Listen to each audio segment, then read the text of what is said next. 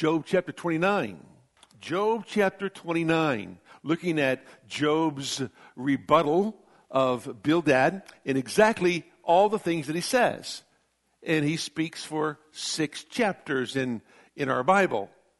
Now, it's not meant to be that which is entertaining, because as we go through all these discussions with Job and his friends, none of them are really entertaining. But the Bible's not meant to entertain you. It's meant to enlighten you. It's meant to equip you. It's meant to edify you. It's meant to build you up. That's what 2 Timothy 3:16 and 17 tells us, that it's the Word of God that instructs us and builds us and makes the man of God thoroughly furnished unto all good deeds. And so everything that's in the book of Job, everything that's in the Scriptures, is designed to enlighten us as to the character and nature of God, all that He is, and how He works in and through the lives of people. And our God is a great and awesome God. And we told you as we go through this book, we marvel at Job's endurance. The Bible tells us that we are to consider the endurance of Job, the patience of Job. And when you think about that, we marvel at this man's ability to bear up under pressure, under difficulty, under hardship, under affliction, under mental and verbal abuse from his so-called friends. He bears up under all that, and we sit back and we marvel at the man's ability to do so. But there's a reason why he can. There's a reason why he's able to do all that. And we told you at the very beginning in Job chapter 1, verse number 1, which is the key to all that Job does, is that he was a man of supreme integrity.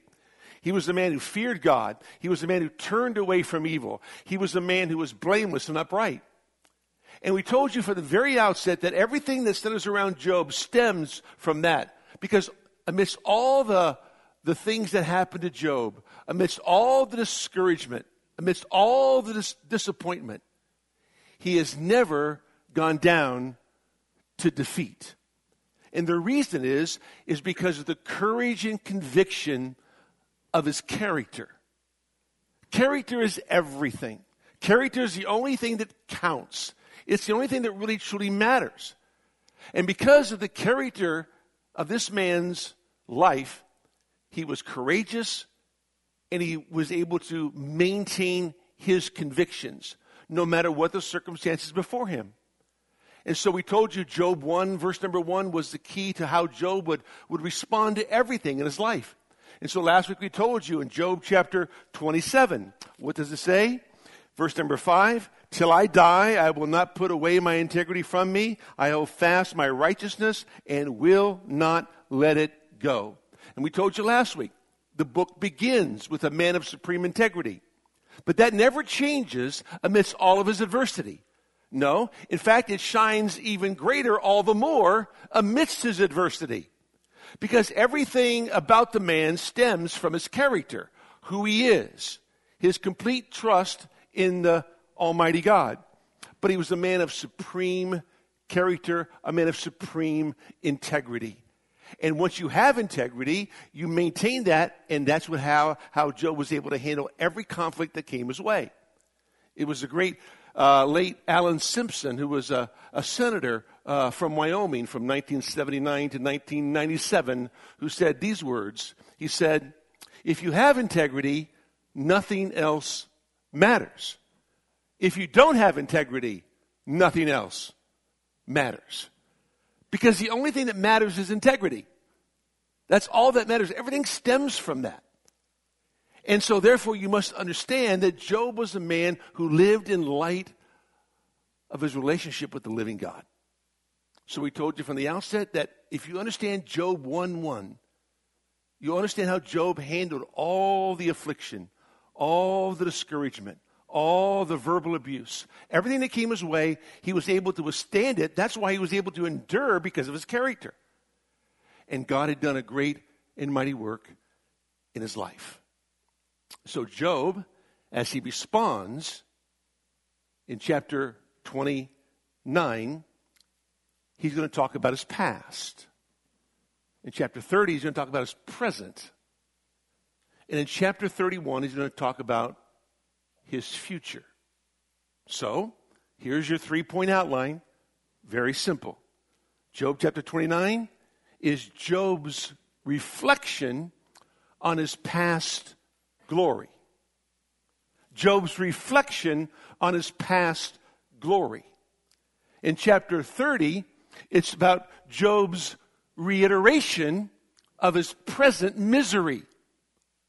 And in chapter 31, it's about Job's reaffirmation of his personal integrity. There's your 3-point outline, right? Each chapter has a point behind it, and each chapter unfolds for us Job's commitment on how he rebuffs all that Bildad has said to him. And when it's all said and done, in chapter 31, verse number 40, it says, "And the words of Job are ended." Now, his friends have already stopped speaking. That's a good thing. We were tired of hearing them speak anyway. So is Job. But now Job's going to be done after this. Come on the scene next is Elihu. God will interrupt him. God himself will speak. And Job will be blessed at the end. And so we begin in chapter 29, verse number 1. "And Job again took up his discourse and said." Now, it's almost as if there's a pause between chapter 28 and 29. As if he's waiting for them to respond. I mean, after all, they've responded to everything else he said. So certainly they're going to respond now. Certainly they're going to say something now, but they don't. They're done speaking. And you'd think they'd have some kind of comeback, some kind of argument, because all they can think of is that, Job, you're wicked. Job, you have secret sin. That's why you are in the condition you are in. That's what we've said to you the whole time. But Job's waiting for a response, but no response. So he picks up the discourse, and he goes back and talks about his past glory. Listen to what he says. "Oh, that I were as in months gone by, as in the days when God watched over me, when his lamp shone over my head, and his light I walked through darkness," or by his light I walked through darkness. "As I was in the prime of my days, when the friendship of God was over my tent, when the Almighty was yet with me, and my children were around me, when my steps were bathed in butter, and the rock poured out of me streams of oil." He's reflecting on his past. He's reflecting when the Almighty was obviously present among him. You know those times where things seem to be going so good that you can almost smell the presence of God in your home. And God is among him. And the Almighty was there. The Almighty, he says, protected him, watched over him. It's not like God wasn't protecting him now. God was still protecting him. Remember back in chapter 1? What did Satan say? Well, Job is the way he is because you protect him. That's why he's a man of integrity. That's why he's blameless. So Satan blamed God for Job's integrity. And so God said, you can do anything you want, just can't touch his life. Can't touch Job. So Satan did. But he was under God's protection. Even Satan knew that. Job understood the protection of God. He knew that God was his rock, that God was his refuge, that God was his bulwark, that God was his shield. He knew that. And the Almighty was among him and protected him. He sat back and watched his children grow and play. And he saw how God had blessed him immensely in the words like, his steps were bathed in butter and the rock poured out for me streams of oil. All speak of the goodness and blessing of God.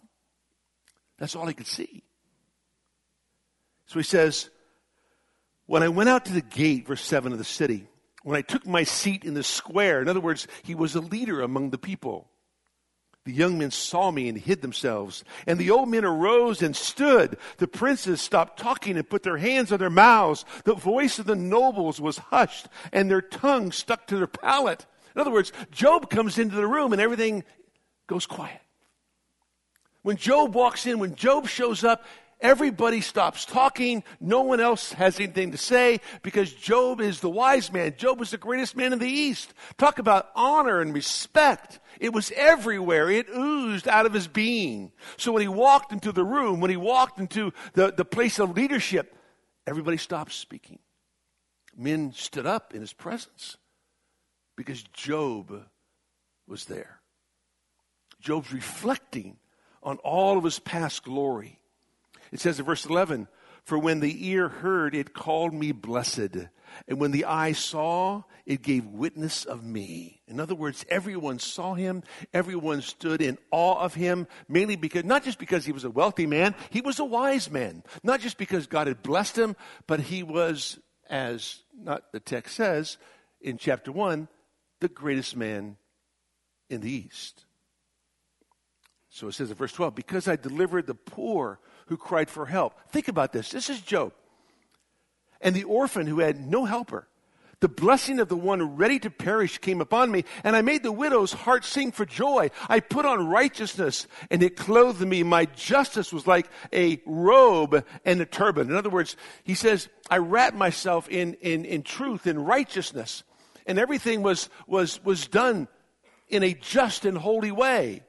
He says in verse number 15, I was eyes to the blind and feet to the lame. So when the blind couldn't see, he led them. When the lame couldn't walk, he helped them. He says in verse number 16, I was a father to the needy, and I investigated the case which I did not know. I broke the jaws of the wicked and snatched the prey from his teeth. In other words, I stood for no evil, none whatsoever. And everybody knew it. Then I thought, I shall die in my nest, I shall multiply my days as the sand, my root is spread out to the waters, the dew lies all night on my branch, my glory is ever new with me, and my bow is renewed in my hand. He speaks of his strength. He speaks of the fact that, you know what, everything is good. And you ever been in those places where you say, you know what, this is the perfect day. It's the perfect moment. And everything is well. The kids are healthy. There's money in the bank. And the job is going well. I've got lots of friends. My ministry at church is great. And you just take a deep breath and say, wow, life is good. That was Job. Life was great for Job. Verse 21. To me they listened and waited and kept silent for my counsel. People came to me and wanted to have counsel. They would sit and listen. Wait for me to speak. After my words, they did not speak again, and my speech dropped on them. They waited for me as for the rain, and opened their mouth as for the spring rain. In other words, when Job would speak, it was such refreshment to their soul. I smiled on them when they did not believe, and the light of my face they did not cast down. I chose a way for them and sat as chief and dwelt as a king among the troops, as one who comforted the mourners. That's what Job's life was like. That was his past life. That was his everyday life. Great respect, great honor. He was able to understand the presence of God among him. Everything he touched, everything he did spoke of nobility and beauty and glory. He's reflecting on his past glory. Nothing wrong with that. Nothing wrong in looking back and seeing how things were, how things are, what's happening, and see all the blessings of God upon his life because they were everywhere. So when Job looked at his past, there was a reflection on his past glory. But now, there's going to be a reiteration of his present misery. Look what it says in chapter 30, verse number 1. But now. All those great butologies of Scripture. The great contrast. But now, things have changed. Things are completely different than they ever were before. But now, those younger than I mock me. I want you to know something as we read chapter 30. He's going to say, there is no honor, there is no health, there is no help, and there is no hope. That's his present condition. There is no longer any honor, no longer any respect. Instead of honor, there's nothing but disdain. He says, but now those younger than I, they mock me. Those who used to keep silent, when I walked into the room, no longer. Now they mock me. Whose fathers I disdained to put with the dogs of my flock. In other words, their fathers were not worthy to watch the dogs of my flock, and these are the children of those men who now mock me. Indeed, what good was the strength of their hands to me? Vigor had perished from them. They had bad work ethic. From want and famine they are gone, who gnaw the dry ground by night in waste and desolation, who pluck mallow by the bushes and whose food is the root of the broom shrub. They are driven from the community. They shout against them as against a thief. So that they dwell in dreadful valleys, in holes of the earth and of the rocks. Among the bushes they cry out. Under the nettles they are gathered together. Fools, even those without a name, they were scourged from the land. These are the outcasts. These are the rebels. These are the people nobody wanted to be around. Nobody wanted to talk to. These were the complete outcasts of the community. They lived in valleys. They lived under rocks. And they were dreadful individuals. And there's their children who mock me. It says in verse 9, and now I have become their taunt. I have even become a byword to them. They abhor me. They stand aloof from me. And they do not refrain from spitting on my face. Think about that. Job was so disdained, they would spit on his face. When was the last time someone spit on your face? Not because you sit down front and I spit when I speak and it comes out and hits you. No, I'm not talking about that. I'm talking about somebody actually spitting on your face. I mean, how bad is that? Listen to this. It says in verse 11, because he has loosed his bowstring and afflicted me, they have cast off the bridle before me. On the right hand, their brood arises. They thrust aside my feet and build up against me their ways of destruction. They break up my path. They profit from my destruction, and no one restrains them. In other words, they trip me when I walk. They put things in front of me and obstruct my ability to walk, and no one says anything to them. No one restrains them. No one says, hey guys, leave Job alone. Don't you remember how Job used to be? Don't you remember who this guy is? Nope. Nobody stands in his defense. Nobody stands with him. Listen, the next time you think that you're lonely and all alone, think again about Job. You got a friend somewhere. You got somebody who'll talk to you on the phone. You got somebody who'll visit you. Not Job. He had no one. And remember, his wife is nowhere to be found. She speaks once and that's it. She's done. Right? She's not even there to hold his hand. No one's there. Except those who mock him and taunt him, trip him, put obstacles in front of him, and spit in his face. So where did all the honor go? Where did the men go who stood up in his presence when he walked in? Where were all those who were wanting to listen to his counsel, hear what he had to say? If anybody could counsel you now, it's Job, amidst all of his affliction. Listen to what he has to say, but nobody wants to listen to him because the theology of the day is, man, you're in trouble. You are the way you are because of your sin. We want nothing to do with you. And that's what his three friends tried to say. So verse 14, as through a wide breach they come, amid the tempest they roll on. Terrors are turned against me. They pursue my honor as the wind, and my prosperity has passed away like a cloud. There is no honor. Not only is there no honor, there is no health. There's no honor, but disdain. There's no health, but disease. It says, and now my soul is poured out within me. Days of affliction have seized me. At night it pierces my bones within me, and my gnawing pains take no rest. Can you imagine that? There is no rest to my pain. None whatsoever. You know, if I have a headache, I'm taking Advil, right? I'm taking Aleve. I'm taking aspirin. Those are the trifecta of over-the-counter drugs, right? Advil, Aleve, and aspirin. If I'd have had 3 more children, that would have been their names.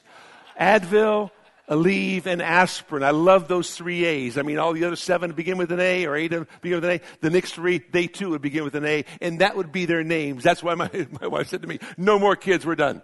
Don't want those names. But you know what? When I go through pain, you go through pain, we just take a pill. Get a shot, right? That's what we do. Have an operation. Replace a knee. Replace a hip, right? Have surgery. Go in and remove what's there that's causing all the pain. Job can't do that. Job has no pills to take. He's got no doctor to visit. He's got no super medication that will ooze or relieve the oozing sores in his body. Nothing, no antibiotic that's going to help take care of the problem because he's been afflicted by Satan. And Satan wants to kill him, right? He can't kill him because God said you can't do that. If Satan could kill him, he would kill him. But he can't because he doesn't hold the keys to death and Hades. Christ holds those keys. So he can't do that.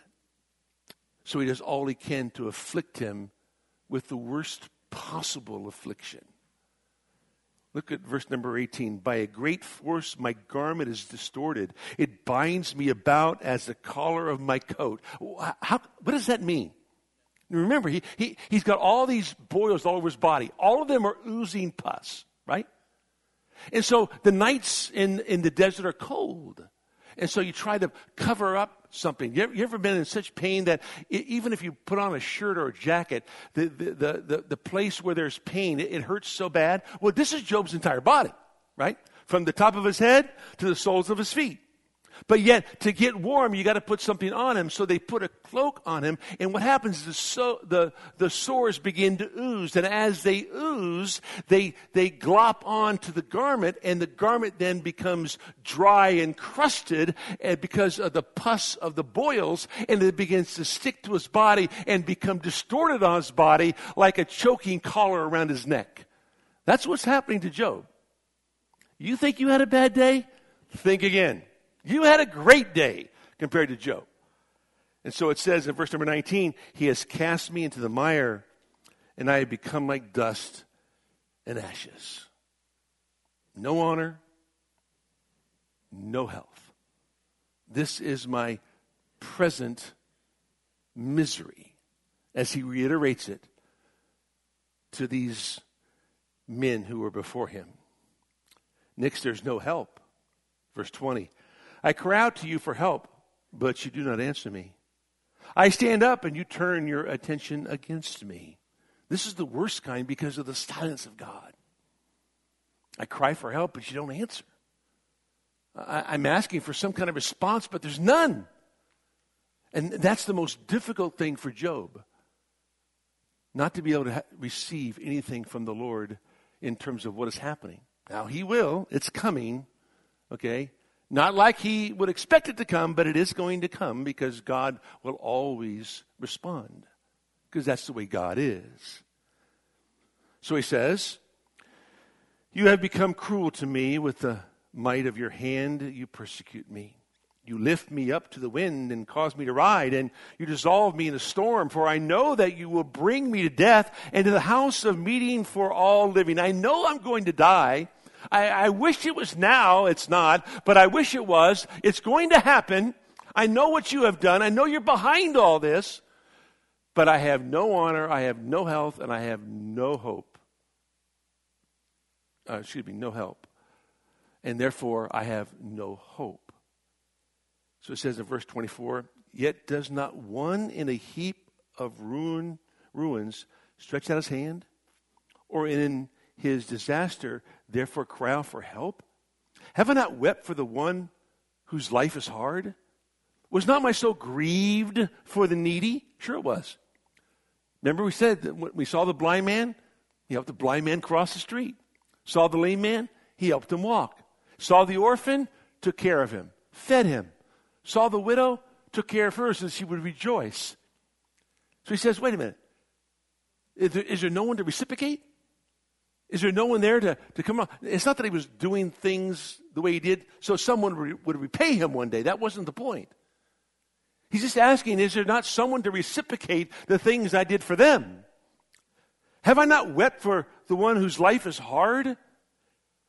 Was not my soul grieved for the needy? When I expected good, then evil came. When I waited for light, then darkness came. I'm seething, I'm boiling within and cannot relax. In other words, I am so much pain. I am seething on the inside out. I am boiling over with pain. That's what the text means. He says, the days of affliction confront me. I go about mourning without comfort. I stand up in the assembly and I cry out for help. I have become to a brother to jackals and a companion of ostriches. My skin turns black on me. My bones burn with fever. Therefore my harp is tuned to mourning, and my flute to the sound of those who weep. This is present misery. Pretty descriptive. It's almost as if he pauses, thinking that at least one of the three will reach out with their hand and comfort him. Maybe say a word of encouragement. Having heard Job reiterate his past misery or his present misery, you would think that they would somehow have empathy and compassion for the man. Yeah, Job, I know that you were honored before and there is no honor now. You're completely disdained. I know that you were healthy once, but now you're not healthy and there's nothing but a disease. I know that once you helped people, but now there is no help because now you have disfavor instead of favor. We know, Job, that you have no hope and you are completely dismayed. But Job, let us come alongside of you. Let us pray with you. Let us sit with you and be for you what we can be. Not on your life. These guys were so bitter, so angry, so frustrated with Job because they could not convince him that he was a sinful, wretched man. That's why he was going through what he went through. It's almost as if they sit back and say, what do you want us to do, Job? You made your bed, now sleep in it. You are the way you are because of your sin. We told you, Job. Don't cry to us that you have no help or health or hope. Don't cry to us. This is what you deserve. In essence, that's what they're doing by not responding. They say nothing. So, Job, having a reflection upon his past glory and a reiteration of his present ministry or misery, is now going to have a reaffirmation of his personal integrity. He's going to reaffirm his commitment. He's going to voice his stand on his integrity because that's where he's going. It's not going to compromise it. He's going to stand on it because that's who he is. So he says, I have made a covenant with my eyes. How then could I gaze at a virgin or look lustfully upon a woman? And what is the portion of God from above? Or the heritage of the Almighty from on high? Is it not calamity to the unjust and disaster to those who work iniquity? Does he not see my ways and number all my steps? God knows what I'm doing. God understands everything that I'm saying, everything that I see. And I have made a covenant with my eyes not to ever look lustfully upon a woman. That's where he begins. As he reaffirms his integrity, he's going to deal with the heart of a man, right? What did Christ say in Matthew's gospel, Matthew chapter 5, right? That a man who looks lustfully upon a woman has already committed adultery in his heart. Because it's the heart that determines the direction of the eyes. And so he says, I made a covenant with my eyes. I made a commitment. Never to look lustfully upon a woman. He says, there's no deceit in my life. He says in verse 5, if I have walked with falsehood and my foot has hastened after deceit, let him weigh me with accurate scales and let God know my integrity. Again, he's going to emphasize his integrity. And all throughout chapter 31, he says, look, if I do this, I know the consequences. And if I'm doing this, this needs to happen to me. He's not afraid of the consequences. Because he knows that he's a man of integrity. He knows that he's not going to hurt other people. He knows he's not doesn't have some kind of secret sin that he's hiding from anybody. So he says these words, if my step has turned from the way, or my heart followed my eyes, or if any spot has stuck in my hands, let me sow and another eat, and let my crops be uprooted. I've not turned aside from the way. The way of what? The way of righteousness. The way of holiness, the way of the upright, the blameless way.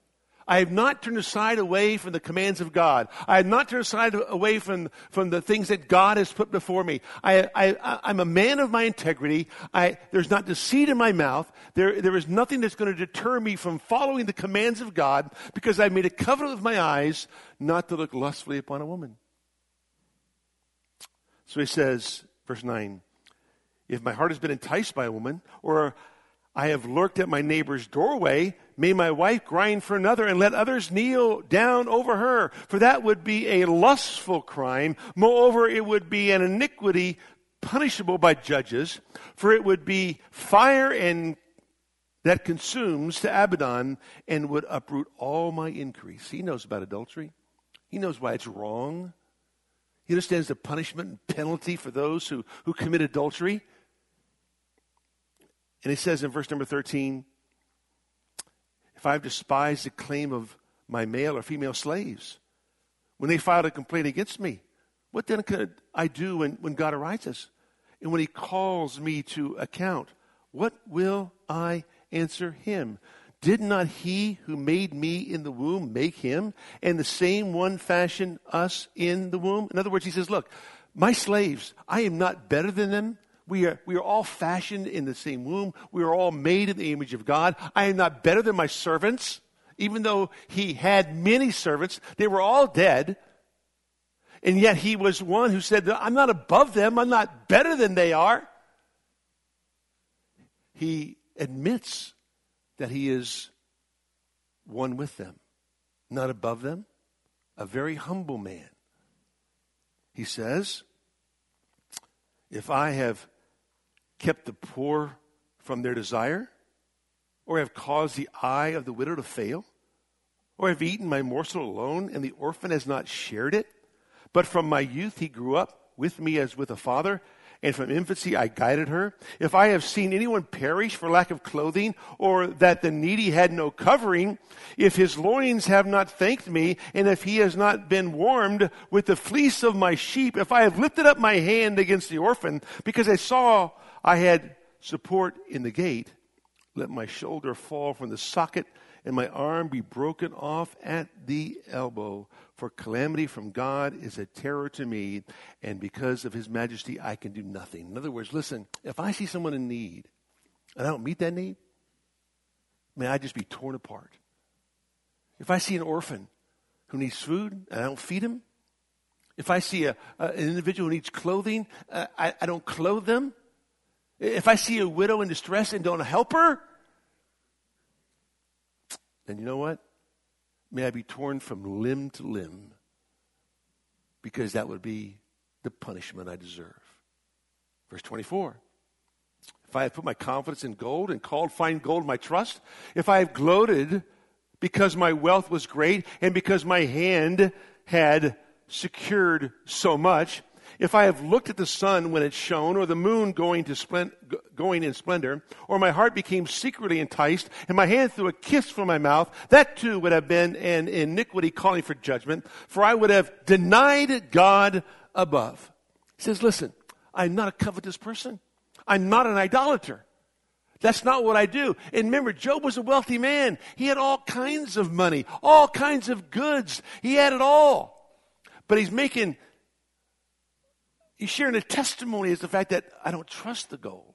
I never did. It was something that God gave me, but I didn't put my trust in it. I wasn't an idolater. I didn't worship anything else other than the one true God. That's my life. Verse 29, have I rejoiced at the extinction of my enemy, or exulted when evil befell him? No, I have not allowed my mouth to sin by asking for his life in a curse. Even though those children of the men I detest, who spit in my face and trip me when I walk, I'm not asking for a curse upon them. I'm not doing that. He says, have the men of my tent not said, who can find one who has not been satisfied with his meat? The alien has not lodged outside, for I've opened my doors to the traveler. I've been kind to those who are passing by. I've been kind to those who are strangers. I've taken them into my home. Have I covered my transgression like Adam? By hiding my iniquity in my bosom? Remember, everything was about you have a secret sin, Job. You're not being honest with yourself, Job. You're hiding something from us, Job. Job says, I'm not like Adam. I didn't try to hide from God. I don't have some kind of secret sin. He says this, because I feared the great multitude and the contempt of families terrified me and kept silent and did not go out of doors. In other words, because of the multitude and because of the mockery, people conceal their sins. I didn't do that. I have nothing to hide. Oh, that I had one to hear me. Behold, here is my signature. Let the Almighty answer me and the indictment which my adversary has written. Surely I would carry it on my shoulder. I would bind it to myself like a crown. I would declare to him the number of my steps. Like a prince, I would approach him. He can approach God because he's innocent. He has no secret sin. He's not afraid.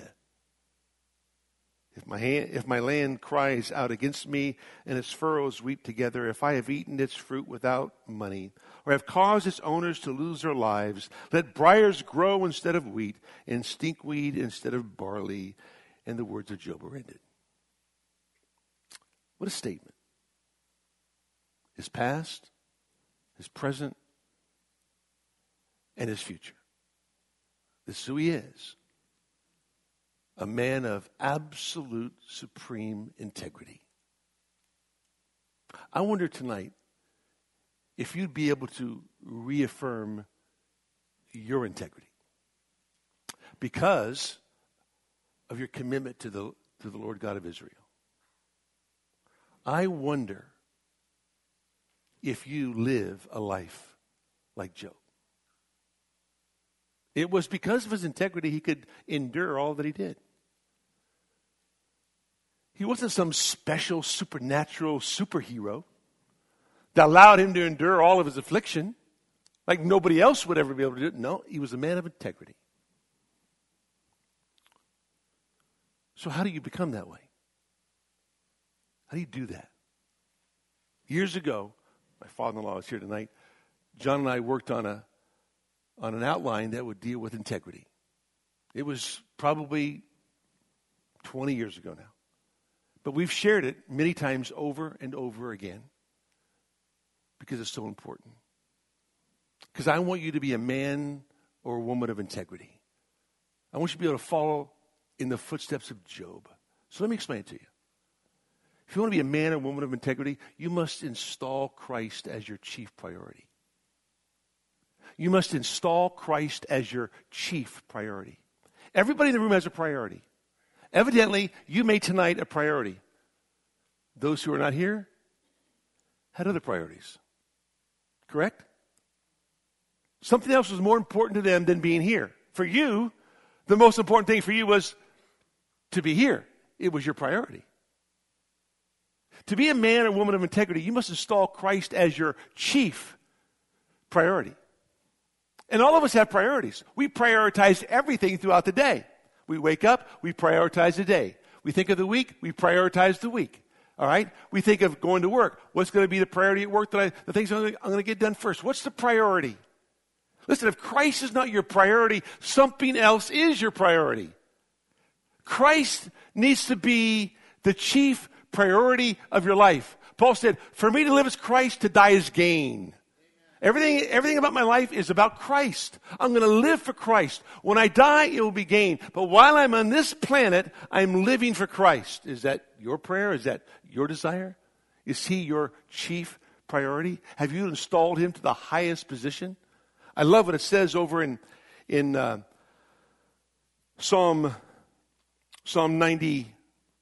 93, when it says these words. I'm sorry, Psalm 97, my bad. Verse 1, the Lord reigns, let the earth rejoice. Let the many islands be glad. Verse 9, for you are the Lord most high over all the earth. You are exalted above all gods. He is El Elyon, the most high God. If we don't see him as such in our lives, then something else takes priority. And I wonder if you could say tonight with a clear conscience that Christ is your chief priority. That's why the Bible 5 times talks about one thing. When in Luke 10, when Christ told Martha, "Oh, Martha, Martha, there is one thing that's needful, and Mary has chosen that one thing that's needful." What was that one thing that's needful? Absolute, undivided attention to hearing the Word of God. That was the one thing. To the rich ruler, he said, "There's one thing you lack. One thing you lack." What did the rich young ruler lack? Adoration for God. Complete and total adoration. He had another God. It was his money. He didn't adore God. He adored his money. But there's one thing you lack, and the one thing you lack is that you don't adore me. You adore something else. Something else is your chief priority. Something's more important to you than me. And it can't be that way if you're going to follow me. One thing is needful. Complete and total, undivided attention to God. One thing you lack, and that is unparalleled adoration for God. And then you have that man born blind in John 9. What did he say? One thing I know. And the one thing I know is the only thing you need to know. And that was the undeniable affirmation of the deity of Christ. There's one thing I know. One thing. There's one thing you lack. There's one thing that's needful. And then over in Philippians 3, Paul says, "There's one thing I do." One thing. Not many, just one. "I press on to the upward call in Christ Jesus my Lord." In other words, there is a total, uninhibited ambition to follow his God. And then over in Psalm 27, "There's one thing I desire, that I may dwell in the house of the Lord all the days of my life, to behold the beauty of the Lord." What was the one thing that he desired? Unending anticipation of the beauty of God. All of those individuals needed to understand that Christ had to be the chief priority in their lives. In order to be a man or woman of integrity, you must install Christ as your chief priority. Everything else is secondary. Everything else is secondary. Everything else is secondary to Christ. Everything. Paul says, "I've been crucified with Christ. Christ lives in me. Christ is my life." Colossians chapter 3. Is Christ your life? Have you installed him as your chief priority? It's not that you don't want him to be a priority. You just go through each day and something becomes so important, it becomes a priority and Christ is set aside. And then the next day something else becomes a priority and Christ is set aside. And then next thing you know, the next day something else becomes a priority. And next thing you know, Christ is number 10 and 12 and 13 and 14 on the list. And then you stop going to Bible study, you stop going to church, and something else becomes a priority on Sundays. Something becomes a priority instead of spending time in the Word of the Lord. Because Christ is no longer my chief priority. I see it happen all the time in the church, to people's lives. Something becomes more important to them than the Lord. It's obvious. You can see it. Install Christ as your chief priority. Number 2, nurture your own spirituality. You got to nurture your own. Listen, if Christ is not your chief priority, you'll never nurture your spirituality. You won't. You'll nurture something else that is your priority, though, right? But you won't nurture your own spirituality. You'll nurture something else. But as newborn babes desire the pure milk of the Word, that you may grow thereby, is there that hungering and desire to be in the Word of the Lord. You want to be a man of integrity, be a woman of integrity, you got to nurture your own spirituality. You got to practice the disciplines of the Christian life, the discipline of silence and solitude and Scripture and supplication, and realizing the importance of all those things, because you want to get to know your God. If He's going to be your priority, you want to get to know Him. You want to embrace Him. You want to love Him. But that's only if you want to be a man and woman of integrity. If that's not important to you, then something else will be your priority. And whatever else is your priority, that's what you're going to nurture. But if you install Christ as your chief priority and nurture your own spirituality, you're on your way to being that man and woman of integrity. Number 3, you turn away from all iniquity. Again, it all follows suit, right? If I'm not nurturing my own spirituality, I'm not turning away from anything that's iniquitous. I'm going to engage in it. But if I'm nurturing my spirituality, I'm going to turn away from all iniquity. I'm going to turn away from sin. Why? Because whatever that sin is, as Job said, I've made a covenant with my eyes not to look lustfully upon a woman. Why? Because he made Christ his chief priority in life. And we know he nurtured his own spirituality. Way back in Job chapter 1, he was offering sacrifices not only on his behalf, but on behalf of his children. It was all about growing in his walk with the Lord. And I marvel at a man who couldn't open his Bible and read it because he didn't have a Bible. Didn't have the books of the Bible to read. We do. We do. And what do? If we open it on Sunday, we're lucky. Right? But for Job, whatever word of the Lord he knew, he held dear. But Job was the one who turned away from evil. He was an upright, God-fearing man, blameless, turning away from evil. You have to turn away from iniquity. It's called the mortification of the flesh. What did Christ say? Right eye offends you, plug it out. Right hand offends you, cut it off. Do whatever you got to do to get rid of sin in your life. Spare no expense to get rid of sin in your life. That's turning away from iniquity. That's what Job did. That's why he's a man of integrity. Install Christ as your chief priority. Nurture your own spirituality. And then turn away from all iniquity. Number 4, embrace all accountability. Embrace all accountability. Listen, accountability is inescapable, irrefutable, and invaluable. One day, every one of us will give account to the Lord in glory. Each man will give an account of his life. Every idle word that a man speaks, he'll give an account for. Why?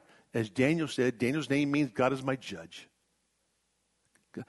Daniel knew his accountability to God, the Most High God. He understood that. And he knew that God was his sole judge. And accountability stems from the fact that I have a relationship with the living God who I've installed as my chief priority, and I'm accountable to him. I'm going to embrace all accountability. I'm going to embrace accountability with my wife because she needs to know exactly what I'm doing, where I'm going, what I'm seeing, right? Because she knows me better than anybody else, right? You can lie to the guy in your accountability group. He's not going to know. What's he know? Did you look lustfully at a woman? Nope, not me, not this week.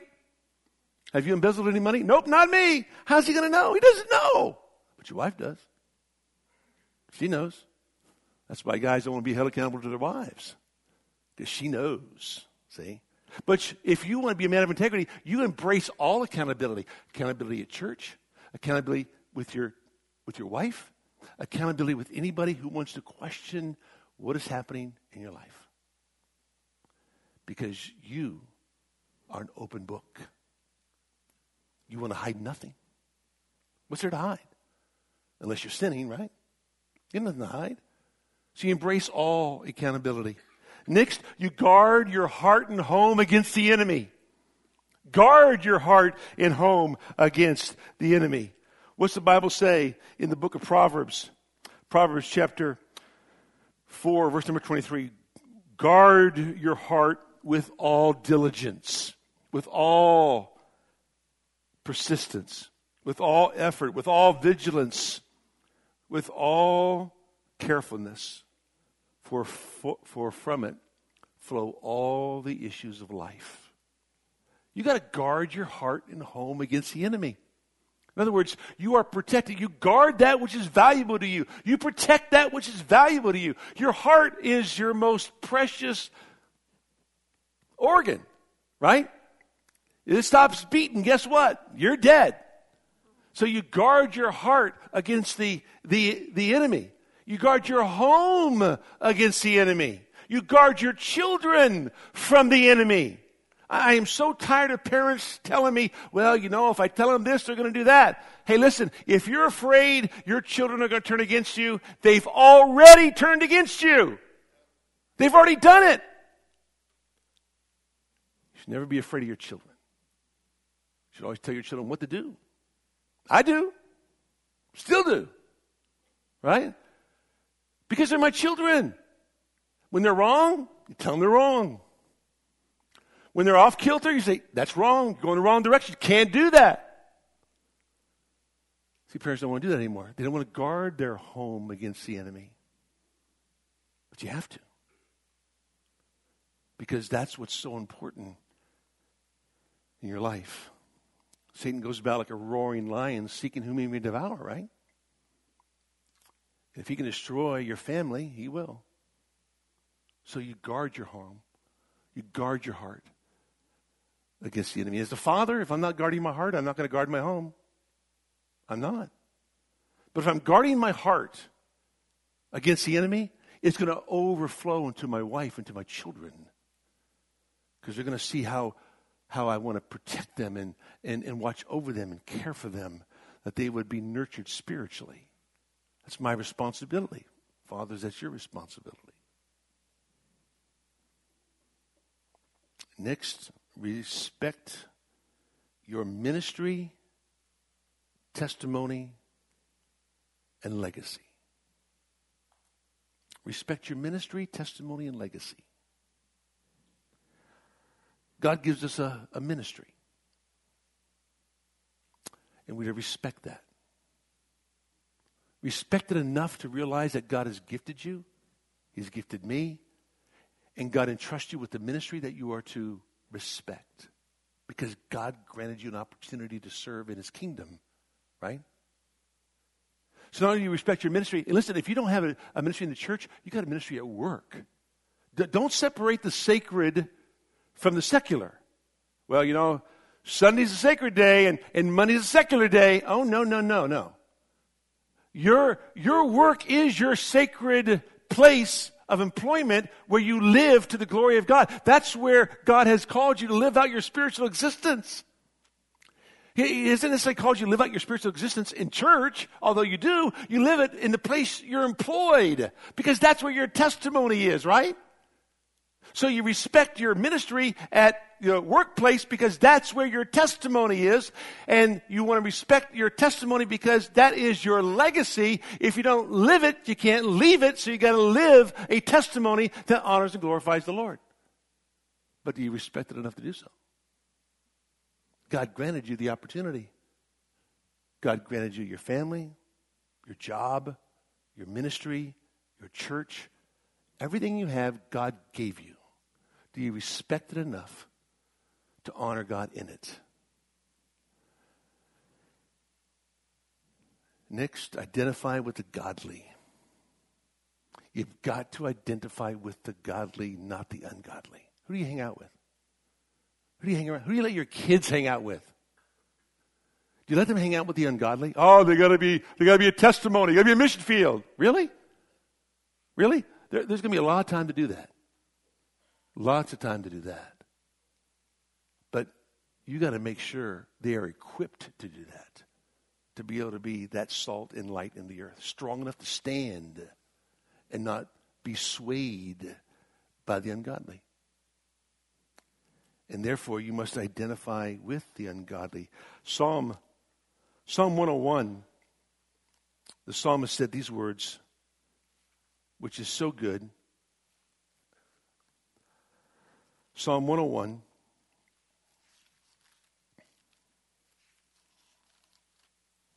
Psalmist said, I'm getting there, my pages are stuck together. He said, I will walk within my house in the integrity of my heart. I will set no worthless thing before my eyes. I hate the work of those who fall away. He says, a perverse heart shall depart from me. I will know no evil. Whoever secretly slanders his neighbor, him I will destroy. No one who has a haughty look and an arrogant heart will I endure. My eyes shall be upon the faithful of the land, that they may dwell with me. He who walks in a blameless way is the one who will minister to me. He who practices deceit shall not dwell within my house. He who speaks falsehood shall not maintain his position before me. Every morning I will destroy all the wicked of the land, so as to cut off from the city of the Lord all those who do iniquity. If you could just live Psalm 101, you'd be good. You'd be good. Don't dwell with the deceitful person. Don't even let them in your house. The dishonest person, the liar. No. Don't associate with them. Associate with the godly person, the blameless person. He says, that's the person that will minister to me. The blameless one will minister to me. The one who has the same goals and aspirations that I do. That person will minister to me. We forget how quickly we are swayed. One sinner destroys much good. Ecclesiastes 9:18, right? Bad company will always corrupt good morals. Just does. And so you need to be able to make sure that you identify with the godly. If you're following along, we're studying the word integrity, right? Install Christ as your chief priority. Nurture your own spirituality. Turn from all iniquity. Enter or embrace all accountability. Guard your heart and home against the enemy. Respect your ministry, testimony, and legacy. Identify with the godly. Treasure your family. Treasure your family. Job treasured his family. Loved his wife. Loved his kids. Offered sacrifices for them. He wanted to identify with the godly. He respected the ministry that God gave him. Right? He was always in the process of guarding his heart and his home against the enemy. That's what we need to do.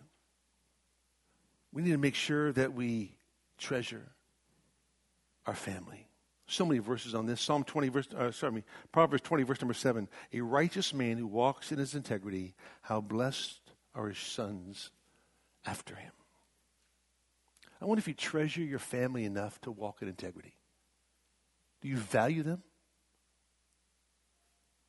You're supposed to treat your wife, 1 Peter chapter 3, verse number 7, as your most prized possession. If you don't, your prayers are hindered, says the Lord. So fellas, if you don't treat your wife as your most prized possession, your prayers just will not even pray. They're hindered. She's not number one. Well, really number two behind the Lord, but she's not your prized possession, and you treat her as the most precious trophy in your life, your prayers are hindered. In other words, you're sinning against the Lord. If you regard iniquity in your heart, Psalm 66 says, the Lord will not hear you. Do you treasure your family? Treasure your wife? Treasure your children? God gave them to you. And lastly, yearn for eternity. Yearn for eternity. That's your longing. All throughout the book of Daniel, what do we tell you? The clearer you see the future, the cleaner you stand in the present. That was Daniel. He saw the future clearly. He stood clean in the present. Job, he knows that his Redeemer will live. And one day he will stand upon the earth.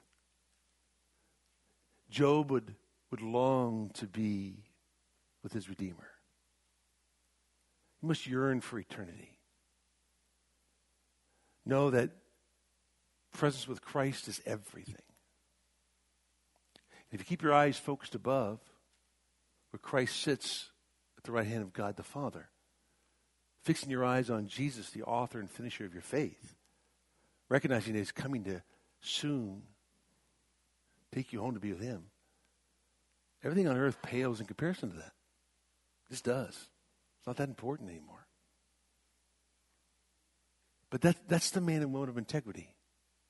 That was Job. So as he reaffirms his integrity, he makes a commitment to say, look, this is what I'm going to do. That's why he says This ends the words. He has nothing else to say. That's it. Why? Because if you have integrity, nothing else matters. If you don't have integrity, nothing else matters. Why? Because the only thing that matters is whether or not you have integrity. That's it. Job did. Do you? Let's pray. Father, we thank you for today. A chance to be in your word, a chance to study your word, a chance to understand more about how you work in the life of one man who is committed totally and completely to his God. Our prayer, Father, is that you go before us. Give us safety as we go home. May we live the rest of this week and the rest of our days on this planet for the glory of our great King. In Jesus' name, amen.